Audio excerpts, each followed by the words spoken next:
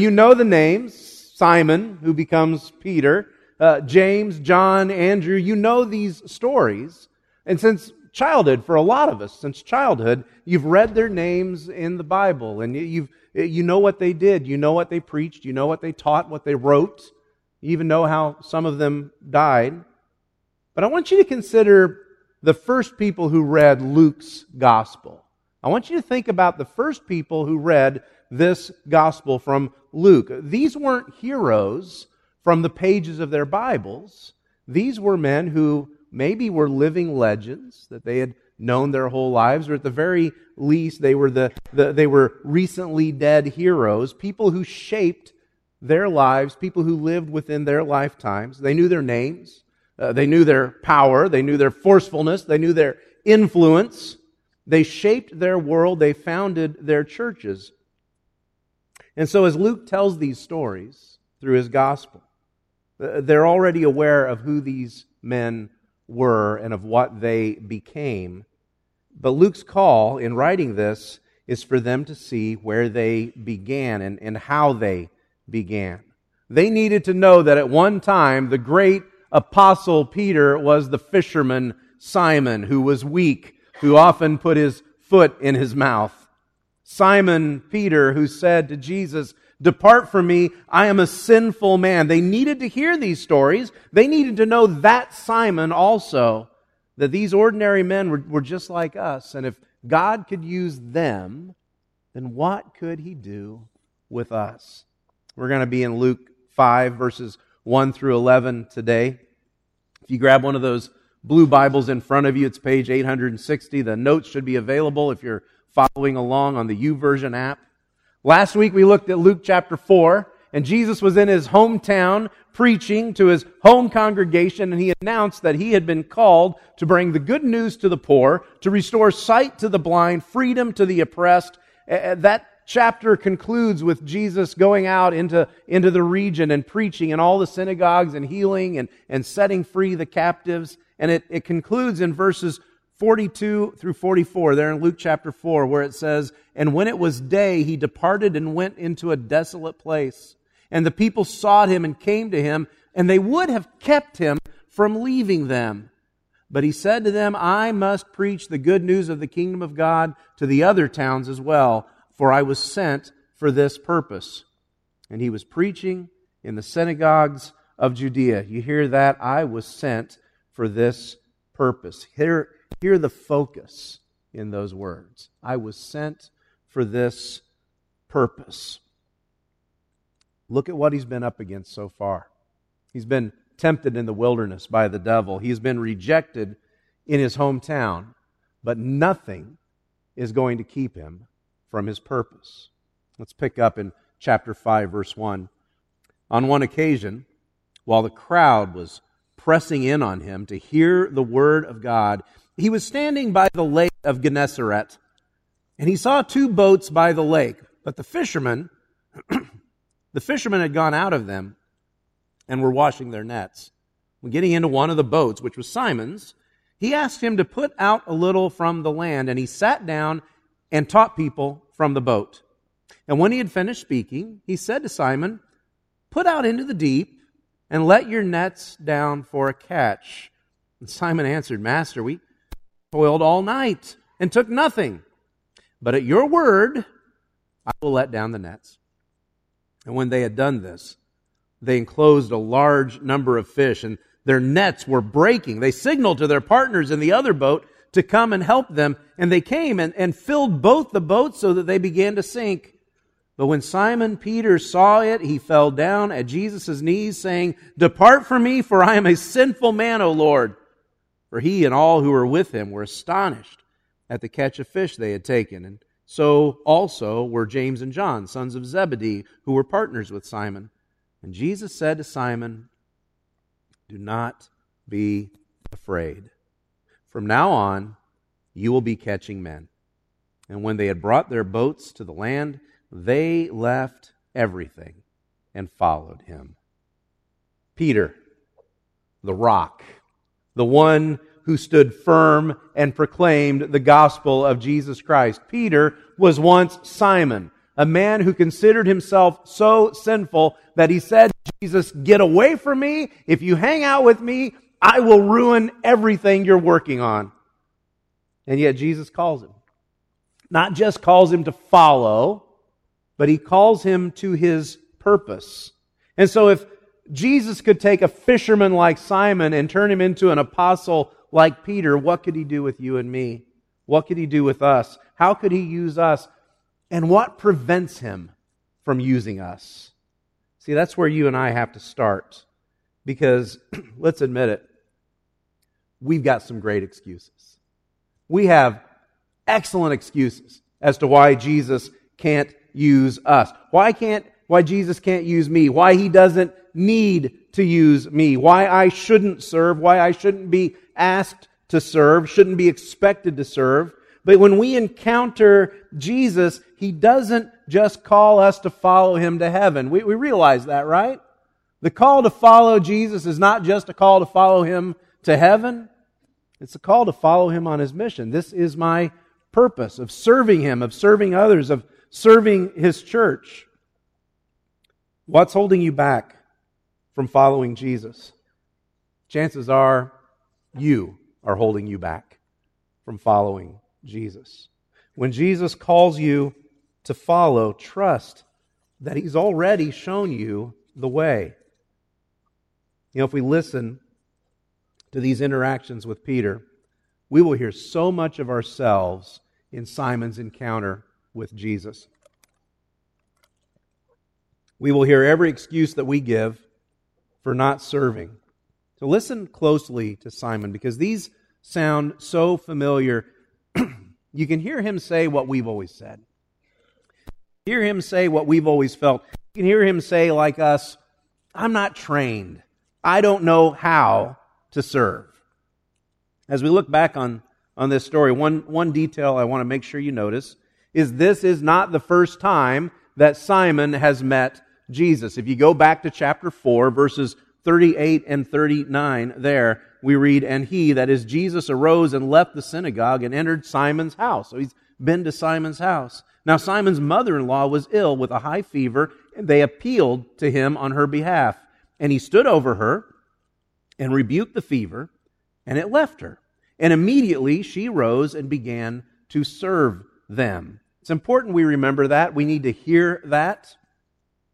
Because this call that Jesus makes to Simon is not as abrupt as it sounds. It's not simply, leave everything and come follow me right now. This call has been part of a relationship that's been building, a relationship that's taken time as Jesus prepares Simon to serve Him. We are seldom comfortable the first time someone asks us to serve. The first time someone asks us to do something, we are so uncomfortable. Someone approaches us and asks us, could you help with VBS this year? And we kind of bristle at that. Someone approaches us and says, do you think you could give a communion meditation? And we kind of shake in response to that. Could you preach? I won't even start there. Could you teach? Could you teach Sunday school? And the panic hits. I don't know what I'm doing. I'm going to screw this up really bad. We get what they call the flop sweats. We're just absolutely convinced we're going to flop. I think there's a valuable lesson from Simon's response to Jesus. Valuable for us when we are asked to serve, and valuable for those of us who do the asking. Those of us who ask you to serve. I want you to notice what Jesus first asks Simon to do.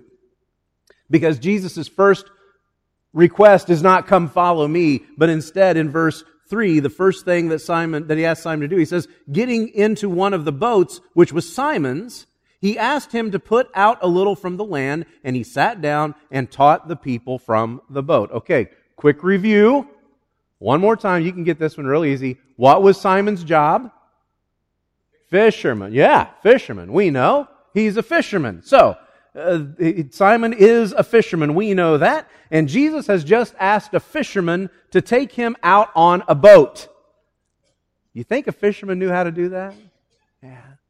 You think a fisherman was comfortable doing that? Yeah. Fisherman would be comfortable doing that.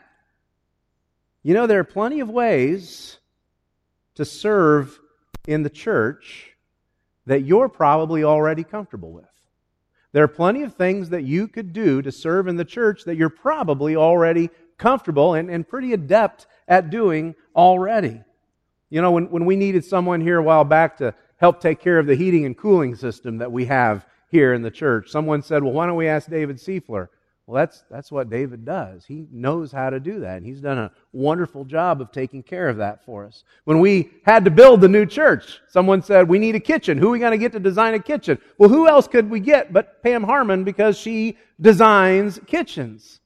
When we needed someone to take care of the books, someone asked Kathy Robinson if she would take care of the books, and Kathy said, I don't know how to teach Sunday school. I don't know how to teach VBS, but I know how to take care of books. And so Kathy volunteered to take care of our books. We've got teachers who teach. We've got cookers who cook. We've got prayers who pray. We've got leaders who lead, elders who eld.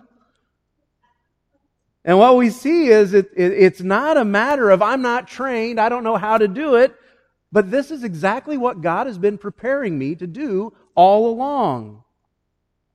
We need to learn to give ourselves time. We need to learn to give each other time also to develop. We need to give each other time to do those things we've been prepared to do before we ask to go on to the next level, before we ask to step up just a little bit. I think there's something that we got to see, that happens here. In verse 2, we're told that the fishermen were washing their nets. Why were they washing their nets? Well, verse 5, Simon says, we've been out all night. All night long we fished with these nets, and we didn't catch a thing. And so they're washing the nets. Maybe you can relate. Maybe you've had those fishing trips where you didn't catch a thing. These particular kinds of nets were called trammel nets. And trammel nets were made to be used at night. Trammel nets were made out of linen. And so if you were to let down the trammel nets in the daytime, the fish could see them because they're made out of linen, and the fish would swim around them. You don't use trammel nets in the daytime. You only use them at night. Now Simon knows that because that's his job. He knows you don't use trammel nets in the daytime. But how does he respond to Jesus? Verse 5, he says, Master, we toiled all night and took nothing, but at your word I will let down the nets. There comes a point when we have to realize there's something bigger than us. There's something bigger than us at work here. Bigger than what we know how to do. Bigger than what we've been trained for our entire lives. Bigger than our capabilities. Even bigger than our comfort zone. You know what that something is? It's called faith. That's faith. And we have a choice to make. Do we stay in our comfort zone? Do we stay doing the things that we've always been comfortable doing, and we never step out, never let God show us what we're capable of doing when we fully trust Him, when we fully trust Him beyond our ability?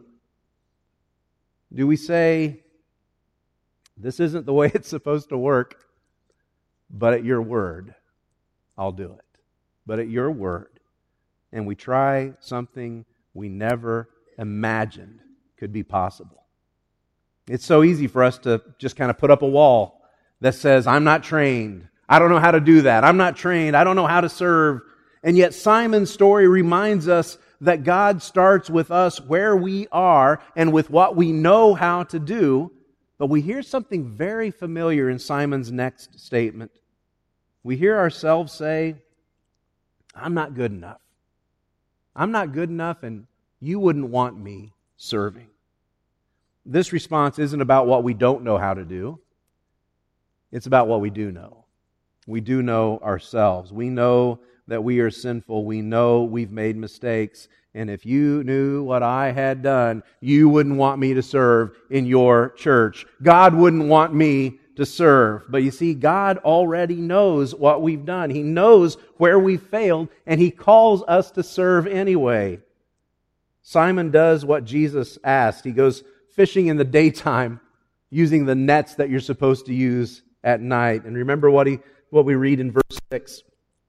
And when they had done this, they enclosed a large number of fish, and their nets were breaking. They signaled to their partners, in the other boat to come and help them, and they came and filled both the boats so that they began to sink.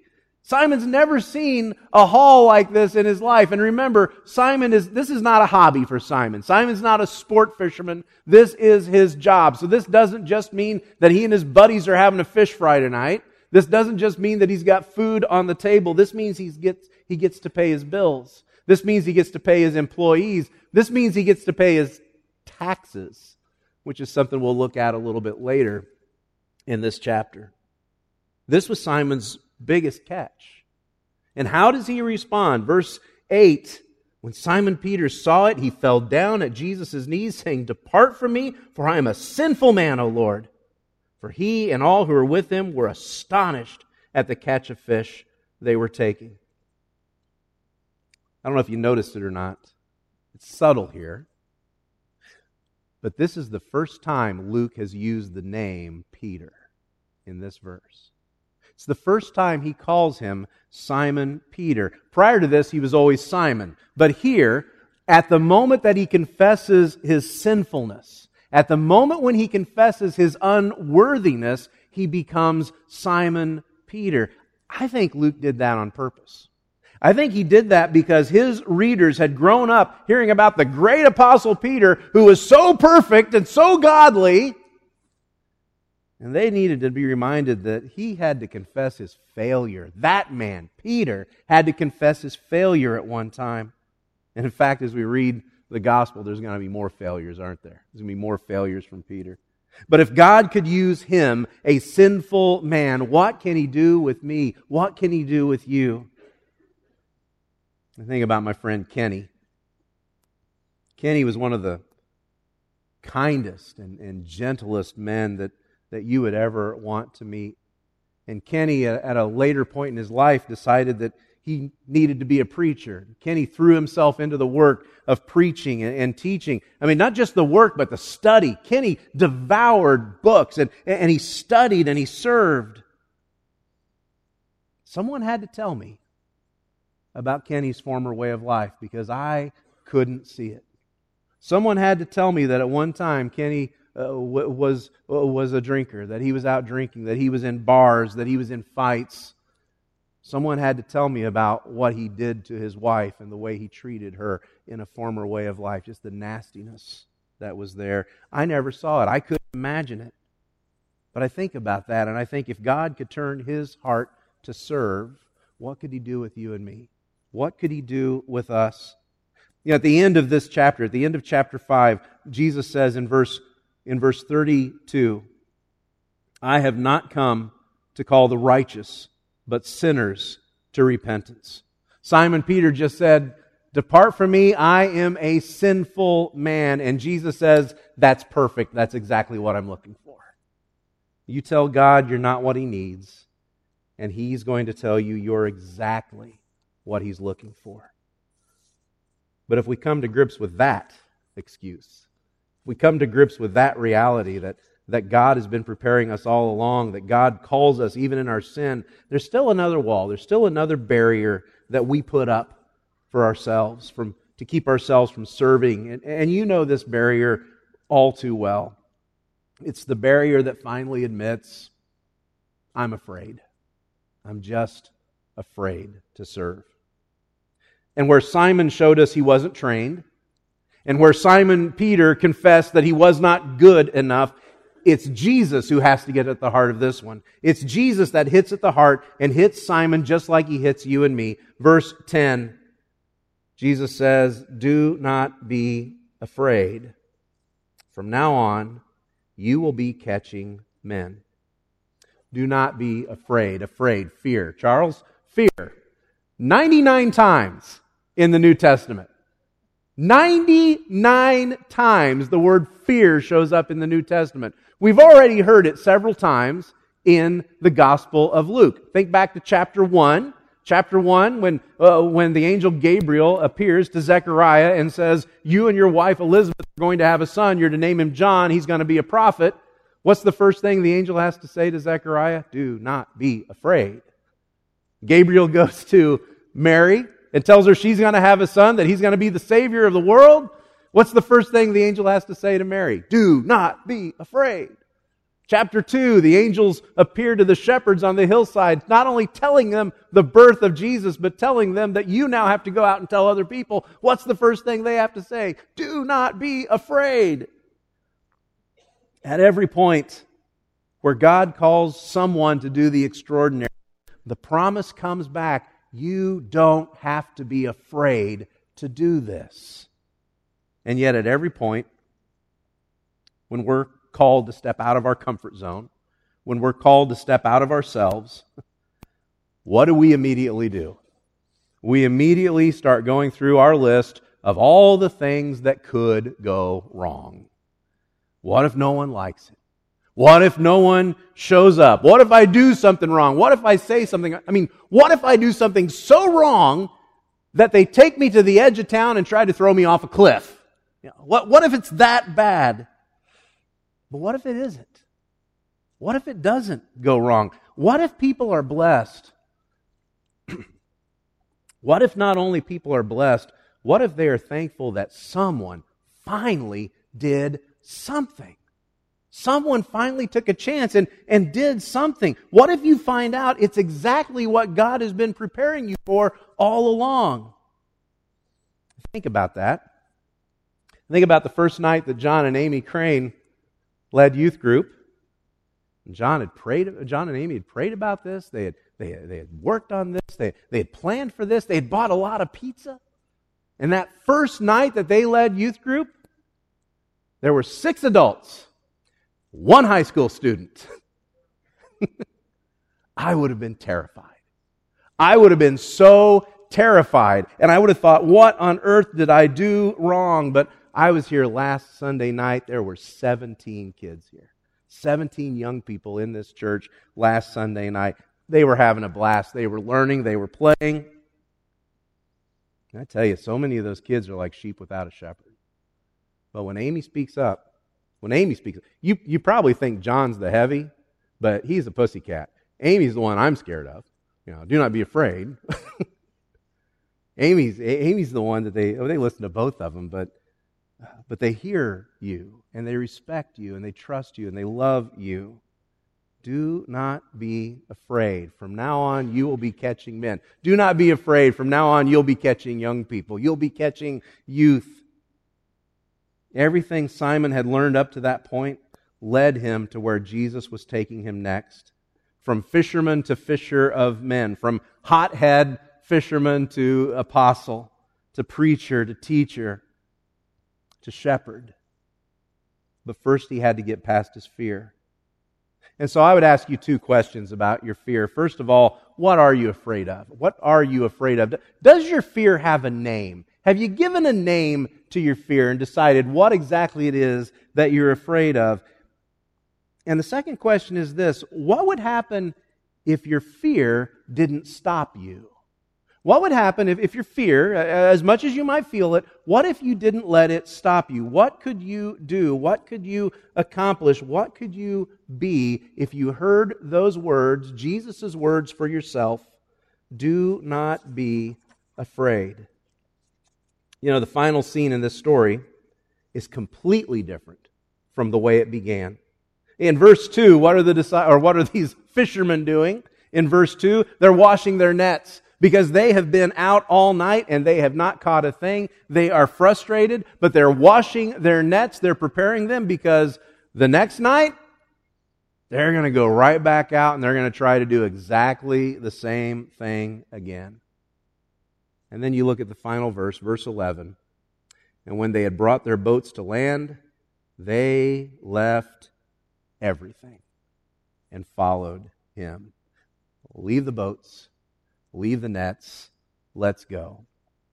They encountered Jesus, and their very identity changed.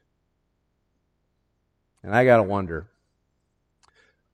what's the frustrating thing you did yesterday that didn't work for you, but you're going to get up again tomorrow, and you're going to do it again and again and again?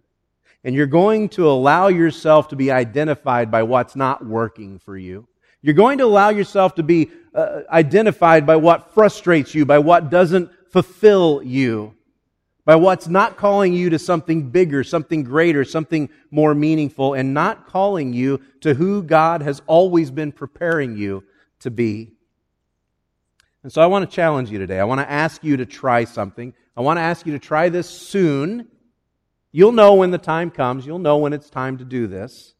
The next time someone asks you to serve, the next time someone asks you to do something you've never done before and you feel that fear rising up in the pit of your stomach, or you feel completely unprepared, or you feel that old familiar feeling that says, if they only knew who I was, if they only knew what I've done, they wouldn't ask me to do this.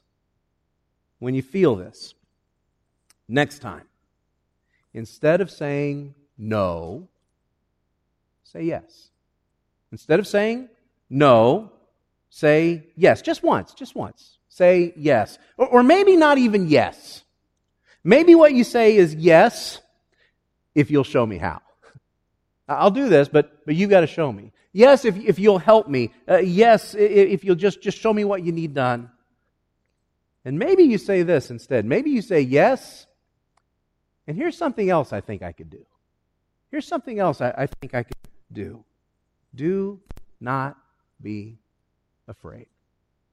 Please stand with me as we pray.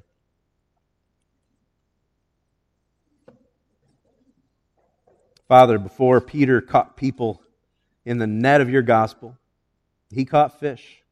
You spent a lifetime preparing him for ways of service that the man we met in this chapter couldn't begin to imagine. We're confronted with the question, what could be next for us? How could you use us if we stopped being afraid, stopped making excuses, and simply said yes to you? And so I pray for my friends here. I pray you grant them boldness to say yes. I pray you grant them wisdom to say yes, and maybe this too.